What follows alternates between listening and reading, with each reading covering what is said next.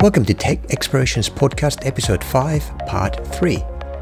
In the previous part of Episode 5, Richard and I discussed his approach to teaching complicated subjects, mentorship and coaching, how Richard got into electronics and lots more.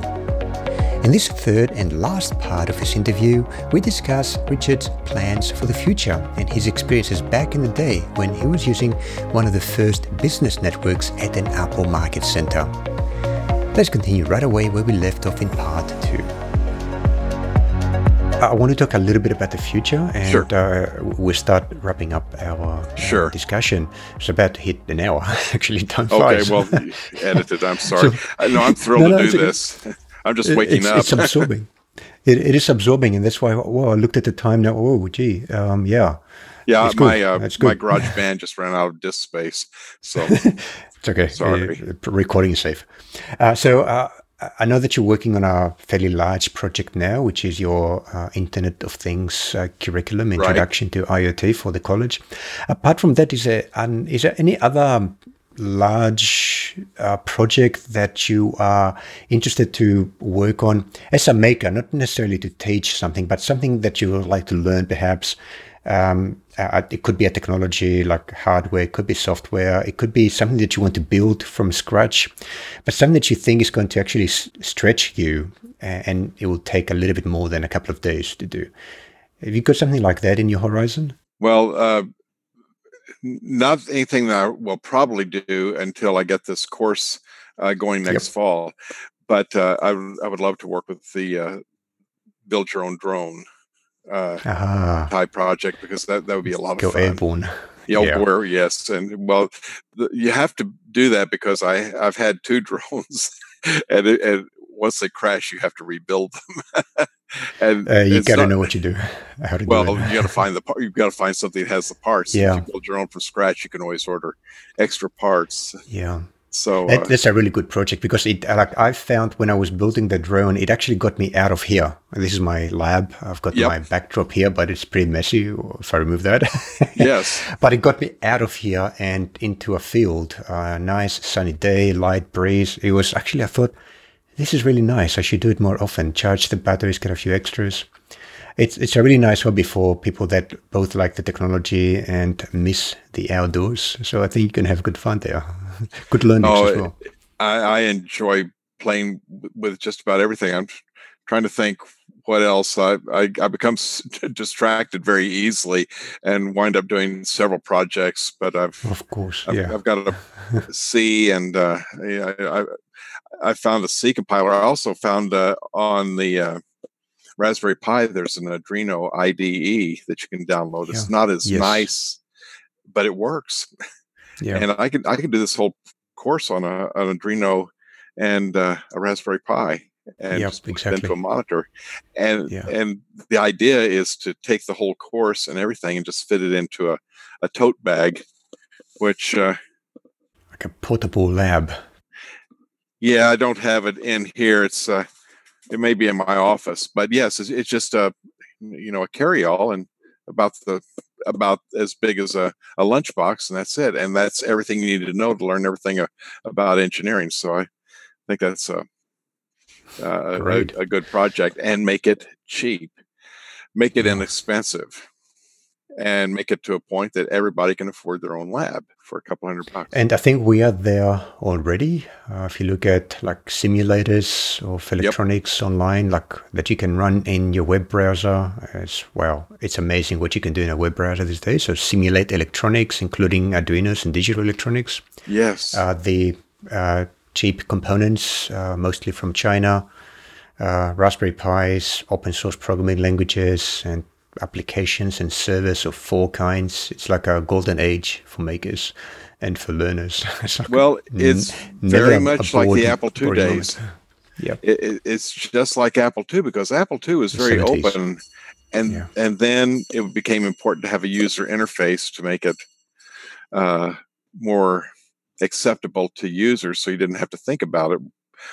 In 1981, every kid had to be able to write a program if you were going to do something.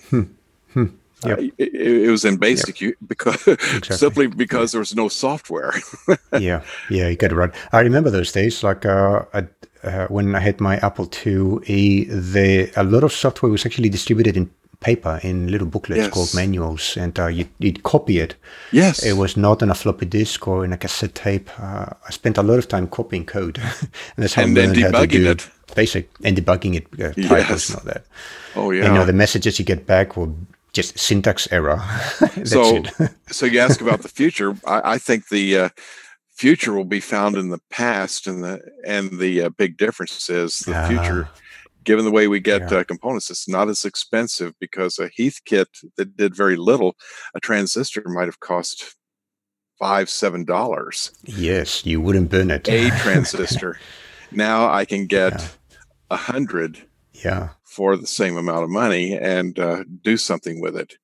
So it doesn't take much. And actually, you can sacrifice it easily to see what the smoke is like when it comes out of Yes, it. Like I've done that back then. I used to do engineering at the university. We'd yes, go to the lab, and the instructor would give us one transistor each.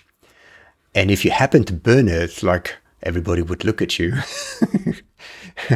How could you do that? And then you had sheepishly go to the instructor and politely ask for another one. Yes. Okay, but this is the last one. right, So we don't have to worry about that anymore. Like, yeah, right. And you can fund it you can yourself. make mistakes and But I think that's important, just making everything work in a kit that somebody can afford, that they have complete control over. right, And if you break something, it shouldn't be expensive to replace it. not a big deal. So it's Just don't fun. burn your Raspberry Pi. That's a bit more Right. Well, expensive. yeah, they're $35, I've destroyed but one.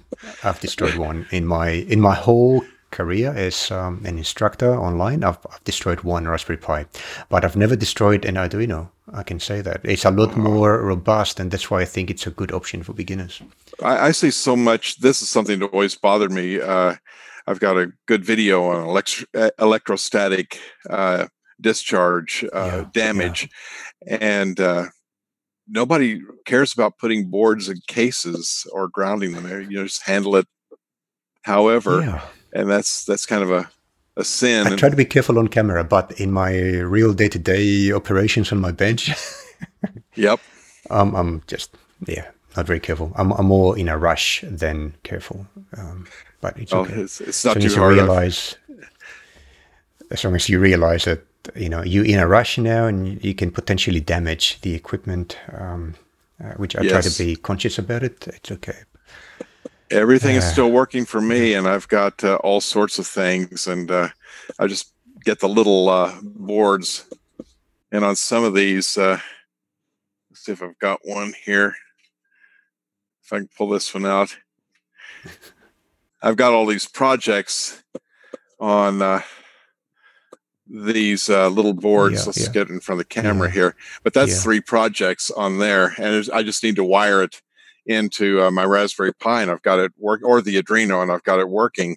But it's amazing how small this stuff can get, and you just Yeah. have projects all over the place, and it just plugs I, together and it works. I put them in boxes now because I don't like these metal things. I've got like little IKEA boxes, plastic boxes, and I label them. This is for the boot camp. This is for Arduinos. This is boards for Yep. ESPs and things like that. So I don't like. It's hard for me to destroy a project. Yeah. I think a lot of people like that. Right. I've got bins of stuff behind me, so I've got Yeah. the things I like to play with. So I have extra pies, and my biggest fear is that they're going to come out with a faster pie, but I don't think it's going to come for a couple of Keep years that yet. lid on. Yeah. Well, Richard, I think it's let's Yeah. Probably need finish our to wrap up. conversation here. It's like 1 hour, so this is Yes. perfect. Do you have any thoughts you'd like to share with our listeners? It could be like a piece of advice as an educator, or as a maker, or just anything at all you'd like to talk about. Um, Maybe something from your experiences and from your stories back with Apple and the Apple IIe and all that. well, I have an Apple Australia story. It takes a couple of minutes to tell. Yeah. And when I was with Apple, one of the things that I was able to do, I did the technology uh, planning and implementation for the Apple Market Center at the Dallas, Texas Infomart building, and that was Apple's first public location that people could actually come into and see an Apple facility. And like an Apple store. The Apple stores followed a few years after that. Yeah. The architecture and the design were much the same, except the Apple stores actually sold things. We didn't sell anything. We were simply a place to provide executive briefings. Right. But bringing it online, we had the Infomart network. And one of the things we did there with the Macintosh, the perception was Macintoshes don't connect to much of anything. They're toys. And Apple went through that phase as Apple was a different company in 1989 and 1992. Almost became not a company. There's some rough times there. But one of the things I wanted to do at the Infomart was show that the Apple Macintosh or Apples could connect to anything. And so that was my maker project. I simply treated it as an opportunity to connect anything to anything. And we got our entire Apple area connected, but we needed to connect to places like Novell, and the tendency was, or Xerox or IBM, to connect to these other companies. And the tendency was, if you want to show that as a company, you would go out and buy a Novell server or a Xerox device. Well, in the Infomart, we didn't have to do that. So we could network things from one suite to another. And eventually we put together a building network that made it essentially a connectivity marketplace that people could come in and see how things connected. Well, there came a time when we started connecting Apple to the West Coast, because this whole connectivity idea had really taken off. And the idea of adding a modem, and 9600 baud modems were created by DC Hayes, and suddenly everything started working really well, and we could dial in and we could extend all of that connectivity that we had in the Infomart out to somebody in the field, so they could make a phone call, an 800 number, we set it up, and they could call in and connect. And California said, well, let's take this national or international so we can put this service online other than just our territory. So we were connecting the Apple Market Center to California. And of course, Apple California was connected to the rest of the world. So, of course, as things happen, it was either a late Friday night or a Saturday night where you're working, 2 a.m. because nobody's there to be disturbed. We got everything working, and it was time to connect. And if you remember the old Macintosh, they had a thing called a chooser. Yes. You've heard that, but basically that was a way of with the Mac Plus. Right. Well, basically that was a way of choosing a network. Yeah. You could choose a network and then choose resources from within that network.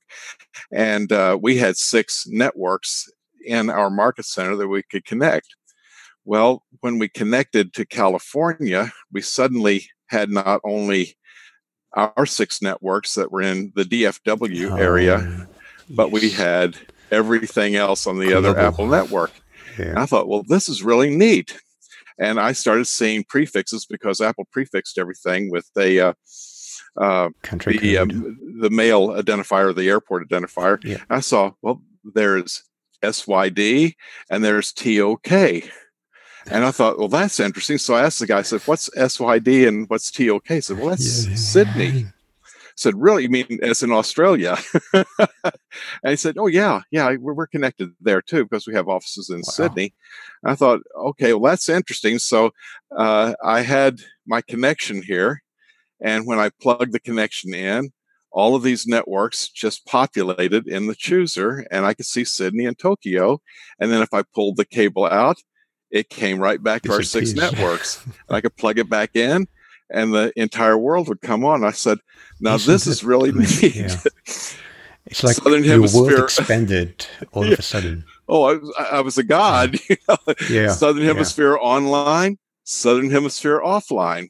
And then the proof of the pudding was, since everybody trusted Apple, everybody would tend to share with their neighbors, so they would just share their entire disk drive with the adjacent so everybody machines. became a node, and then it became a node. Could access everybody else's resources. So then I thought, well, while they're getting things ready, I just plugged it back in, and they're sitting. I started exploring desktops, and of course everybody left it open, and I found some files. I didn't do anything malicious, but I found, well, I could take this file and I could put it on my desktop. And I thought, now that's very powerful. No security. No security whatsoever. No security and I can issues. move data 8,500 miles, and I can do it in a matter of seconds. And I thought, nobody would ever know. Nobody would ever know. And I thought Things that was so cool. Yeah. And hopefully my wish for anybody, that's what I find in the Pi and everything else, is that type of excitement. There's nothing easy about any of this, but once you put it together, you come up with some extraordinary results, and you can make things happen, and you understand how the digital world goes together. And there's not enough people that know how to do that. And it's important to understand that, because just to understand where our digital horizons are going to take us, with IP version 6 and Internet of Things, and we can attach virtually everything in the world to a network, and it's somehow monitored. That just is mind-boggling. The Internet of Things, right? You just described it. Everything is connected. But your story is also very interesting, because it shows how things have changed. What your story reminded me of Richard Stallman when I was at the University of Technology, Sydney. Richard Stallman, who is one of the, how would you call him? That name's familiar. Well, he is the founder of Free Software Movement, GNU or GNU. So he's the open source god in a way. Yes. But I remember his story when he was at MIT working on open source software. Because of the culture there, the idea was that all computers should have no passwords. So a professor's computer should have no password. A student should be able to go use the professor's computer at any time if the professor was not there, because it is a resource that should be shared. So, and that was the how things were done until Unix introduced passwords and started tightening the networks and the security of the networks, because privacy issues came in and commercial issues and all that. And he was talking about all that and all those changes in that lecture that he gave at UTS maybe about 15, 20 years ago. And that's what I was thinking when you were telling us about your experience with the Apple network. There's no passwords. How things have changed now. Two-step authentication and encryption everywhere, and it's not enough. And it is a whole career to even understand that. And in order to understand it, you've got to understand why does that LED turn on when I write a program, and you have to do it securely. You have to do it securely. We have everything is open right now. Yes. It's unprotected. So, but great, thank you. That's another piece to travel onto there. The memories. Well, thank you for the story, Richard. Oh, I really enjoyed it. How can people get in touch with you? Probably just use the email. I've created an email that I kind of use for this sort of purpose, but it's I put it in the profile, but parkrb. We'll have it listed at gmail.com. But no worries. If Tech Explorations opens up, has some sort of a venue there, a posting device, put a comment on the blog. Yeah. Well, we have your page here, but I hope you can write some more blog posts for us. What I plan on doing is taking I'm to a point where I can write up what I've been doing with the TMP36, and I'm going to create maybe 3 lessons on how to do that. Sure. And I don't know how you want to present that, but we'll help you out with that. I would appreciate that. But awesome. I'm going to learn how to use GitHub a little bit better. So that'll work. Yeah, GitHub is an awesome tool. In my new course, I actually use Git, not GitHub, but Git, it's just a user interface essentially built on top of GitHub. But once you know how to use Git, you can use GitHub. And in the latest course that I'm working on now, I'm using Git from day one, essentially. It's not an afterthought anymore or just another thing. So it is powerful for anything to do with software and with text that you want to keep track of. Okay. Use the tool. Well, managing the projects is important. Organizing things, comments, and all that, that's absolutely essential. Awesome. Yeah. Okay. Well, thank you, Richard. I really enjoyed our conversation. Thank you for making the time and staying up so late. Oh, no problem. I don't have to teach tomorrow, so I can sleep late. Thank you for inviting me. Stay up a little longer. And I think I was. Thank you for inviting me. It's a real honor. Thank you. Awesome. Thank you. That's all for this episode. The notes for this episode that include links to many of the resources mentioned and information on how to get in touch with Richard are available on our website, techexplorations.com. Each episode comes with its own page on the Tech Explorations website and a goldmine of information in the notes. This page also contains the video version of the interview. This podcast episode was produced by Tech Explorations. Do you have any questions or suggestions? Would you like to nominate a maker to be our guest? And of course, you can nominate yourself. Please email us at podcast@texplore.com. Subscribe to us on iTunes by searching for the name of our podcast, Tech Explorations. Thanks for listening, and we'll see you again next time.